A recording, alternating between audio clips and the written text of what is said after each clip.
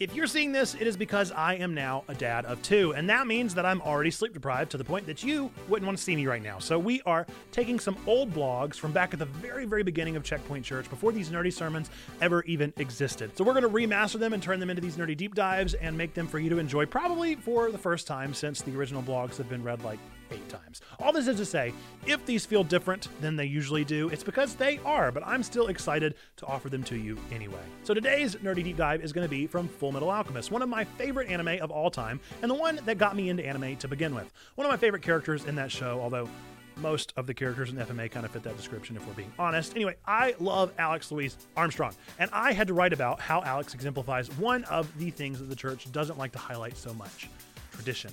So what can we learn about the skills passed down from old generations of Christians? Let's talk about it. Folks, welcome to Checkpoint Church, where nerds, geeks, and gamers come together to talk about faith, games, and involuntary face sparkles. I am your nerd pastor, Nate, and if you like these weekly deep dives, be sure to sub, hit that bell, and find out when our next one drops. Folks, we're going to begin this video as we always do with our scripture. Our scripture for today comes from 1 John chapter 4, verses 7 through 21. We're going to be reading from the NRSV. That's my preferred translation, is what's going to be on the screen, but if you have a translation that you prefer, feel free to use that one as well. Beloved, let us love one another, because love is from God. Everyone who loves is born of God and knows God. Whoever does not love does not know God, for God is love. God's love was revealed among us in this way. God sent his only Son into the world so that we might live through him. In this is love, not that we loved God, but that he loved us and sent his Son to be the atoning sacrifice for our sins.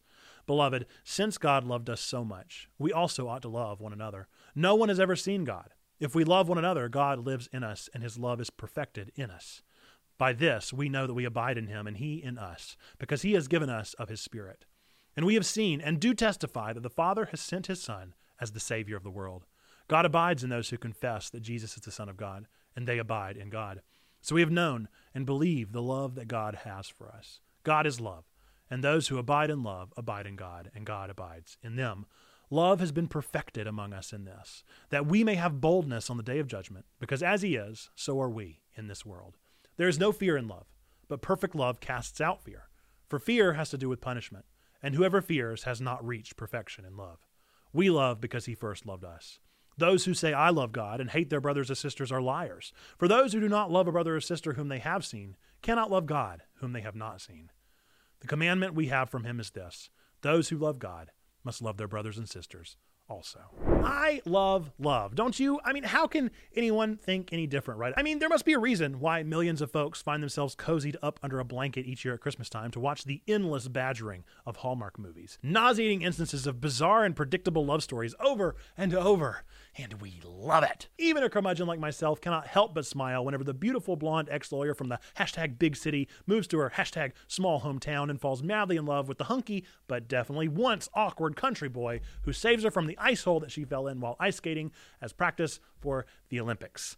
Every cheesy joke, every cutesy line, every washed-up child actor, man, I eat it up every single time. Why do you think it is that we love these stories enough to produce an entire movie genre? I grew up in a hashtag small hometown, and I can certify that I never once witnessed a climactic meet-cute like in a Hallmark flick. Is it just our active imaginations? Do we really want that kind of hookup for ourselves? Is Tinder not enough? Where is the movie where the girl puts her ice-cold feet on the man's back and he screams in icy hot pain? Now, that is real love. One of my favorite aspects of preaching, writing, and teaching are the opportunities that I get to talk about love. I am crazy, head over heels in love with my high school sweetheart. I fall more and more in love with our beautiful daughter by the minute. And I'm sure that I'm already obsessed with daughter number 2 by the time that you're watching this. But even those instances of love that I experience every single day do not quite manage to encompass the incredible love that I get to experience from Jesus Christ. When I get to share that kind of love with others, man, I just get so excited about it. And I think that the biblical authors loved love too. Have you ever read the Song of Solomon? If you think Hallmark movies are cheesy, just dive deep into that steamy intimacy in that Old Testament book. In the NRSV, the word love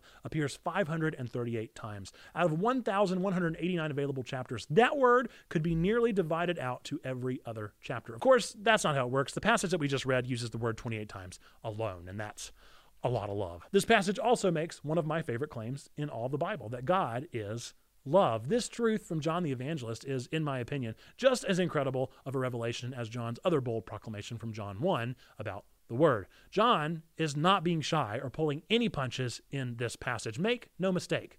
This truly is a bold proclamation. I remember whenever I first learned that there were different types of love present in the Bible. No doubt you've heard of them as well, but we'll brush up on them for our purpose here. You have eros, or romantic love, the intense sexual desire for someone. This is found in Samson's love for Delilah, or King David's pursuit of Bathsheba. You have philia, or affectionate love, also known as brotherly love. No passion or sexual impulse, just founded on respect and admiration, love amongst the disciples in the earliest church. You have storge love, familiar love, typically viewed as the love that a parent might have for a child, and potentially vice versa. A deeper bond by blood or strong family-like ties, like the love from a mother to her demon-possessed daughter. You have pragma, or enduring love, practical love that continues after the honeymoon phase ends. This is a matured love that continues past the passion of the eros love. This can be seen in Jacob and Rachel, or Ruth and Boaz. You have ludus, or playful love. This is the gross Song of Solomon stuff I was referring to earlier. Imagine the butterfly feeling of a first kiss, or perhaps whenever the small-town hunk might rescue you from an ice hole. And then you have the more familiar agape love, an unconditional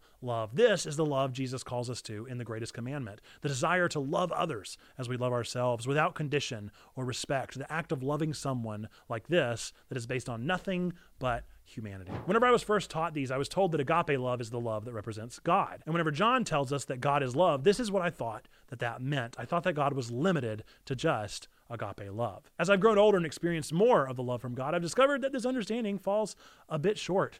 If there's one pet peeve that you'll find in my ministry, I am especially nitpicky anytime that someone attempts to limit God. Acknowledging human shortcomings, now that's easy. Finding biblical contradictions, we can talk about it all day. Interpretive differences, hey, I'm cool. But if you're going to try to tell me that something is impossible for God, we're probably going to have problems. Now, I'm not suggesting that the person who taught me the forms of love directly tried to limit God, but it is an unfortunate oversight to think that the awesome and perfecting agape love is the only form present in God. God is love, but not just any love. God is all love. Those butterfly feelings when you catch the eyesight of someone from across the bar, yeah, God's there. Putting a Band-Aid on the latest boo-boo of your precocious progeny, hey, God's there. Seeing these adorable two retirees sitting on the same side of the booth after 45 years of marriage, that's God. Taking a day of self-care and getting that massage you've needed, God's given that back rub, baby. And yes, God wants you to have a happy and fulfilling sex life. Stop blushing. It's just the truth. God is love, and love is everywhere. Now, can we mess that up? Yeah, of course we can. Giving into those butterfly feelings while our spouse sits next to us, or helicoptering over our kid to the point they cannot breathe, or abusing a spouse for 45 years, or self-medicating and avoiding responsibility in attempted acts of self-care, or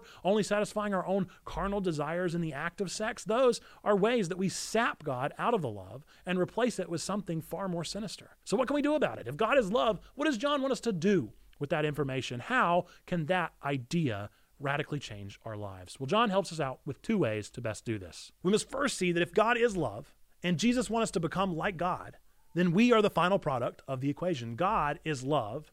We are called to be like God. We are called to love. Once we acknowledge that we are called to be love in this world, that God is love in this world, then we have to figure out how. And that brings us to Fullmetal Alchemist. It's one of my favorite anime of all time. I remember first watching it whenever I would sneak downstairs and stay up late to watch Adult Swim on Cartoon Network. It was haunting. It was smart. It changed my life forever. I got so hooked that I bought the manga as they were translated in the United States. I watched both series, all of the movies. I even played the DS and PS2 game adaptations, which if you've played them, you know I was a trooper. The best part of Fullmetal Alchemist has to be the incredible characters that have been lovingly crafted by Hiromu Arakawa. They all have depth and epic backstories, many of which that she lets the reader imagine on their own time. Some of these characters are incredibly sad or even downright heartbreaking, such as Rose and Hughes, Tucker and Nina. Even bad guys like Greed bring a tear to your eye. And then there are other characters that are just downright silly. One fan favorite is the inhumanly muscular Major Armstrong, perfectly voiced by Chris Sabat in the English dub. What a tremendous sacrifice to give up your arm in order to transmute your brother's disembodied soul! This character comes to life in every scene and is immediately the focus of attention. He appears as a literal giant with a body made entirely of muscles, which are often seen, given that his shirt rips off pretty often with every flex, and he does flex quite often. He's mostly bald with the exception of a single golden curl on his head and a perfectly coiffed blonde mustache. His eyes are serious and piercing, with beautiful eyelashes, and his shiny dome is almost always accompanied by his trademark pink shine marks floating around him like a halo. Amongst the many absurd lines spouted by Armstrong, there's one that stands out in the minds of even the most casual fan. Nearly every action done by Armstrong, whether it be his signature alchemy style, or chopping wood, or cooking dinner, or taking walks, or beautification techniques, whatever, is that every single thing that he does has been passed down in the Armstrong family from generation to generation. Pass down the Armstrong line for generations! Aside from being a gag that always makes me laugh, it seems that everything that Armstrong does spawns from a central place: his lineage. You're facing the technique that's been passed down the Armstrong line for generations. Armstrong is, without a doubt, one who is incredibly proud about where he comes from. He's proud of who he is and how he got there. Taken a step further, Armstrong is a representative of his family, and with every act that he does, he bears the honor of his family as his burden. Imagine if he were to fail. That is a stain on the Armstrong legacy. For Armstrong, it's not just a blessing, it's a burden. His lineage is not something taken lightly. It is an honor, and one that he takes very, very seriously. What if that is what is lacking from our lives that gives us such love for Hallmark movies? Do we watch these cheesy films not because we want that for ourselves, but instead because we want to remember those warm, fuzzy feelings of sitting down with our parents and thinking about our future love lives? Are we using these movies just to fill a void that we really just want to pass on, a childlike love to our children, our family, or our friends? I think that John would be amazed by the passionate honor present in Major Armstrong. Come, Edward! Allow me to offer you this comforting embrace! I also think it might be that exact kind of honor that John wants to commend upon all of those who have experienced God's all-encompassing love.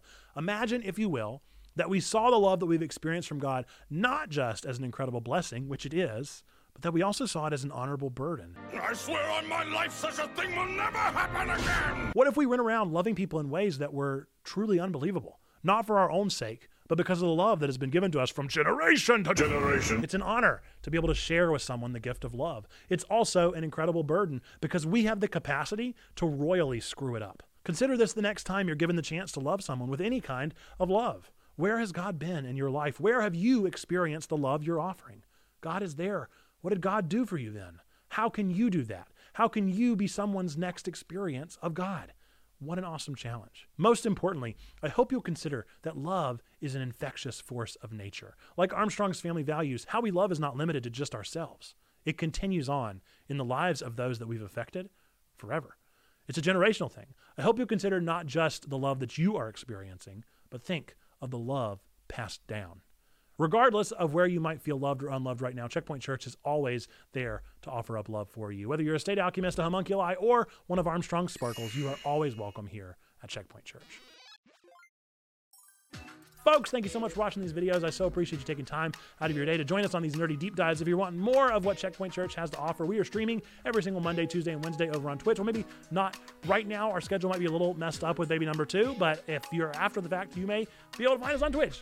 Check our schedule. The best place to check our schedule will always be where? On our Discord, which will also be linked down below. That is where we are 24/7. We're always passing across information. I guarantee you that's pictures. If you want pictures of the newborn, that's where you're going to see them. So check that out. Hey, quick question for you. Who is your favorite character from Fullmetal Alchemist? I have to confess that I have a low-key crush on Winry and a high-key crush on Mace Hughes. I mean, come on. He's just charming. With that, we're going to end this video with the 3 things that we believe to be true about every single one of you out there watching this video, regardless of whether or not you believe in God, don't believe in God, whether or not you go to church, don't go to church, Christian, not a Christian, dubber or subber, whatever you may be, we believe these 3 things to be true about every single one of you. Number 1, we believe that God loves you, like really, really loves you. Number 2, we love you. We want community with you. That's what we're doing here on Twitch and YouTube and Discord at Checkpoint Church. And then number 3, we believe that you, yes, you matter. You are a person of sacred worth. The world is a better place. Why? Because you are in it. Folks, with that, until the next time that I see you, I hope that you are well, and I look forward to seeing you then. Bye-bye! Oh, I'm telling you.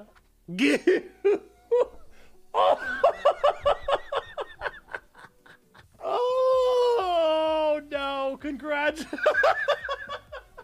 Congratulations, Christina.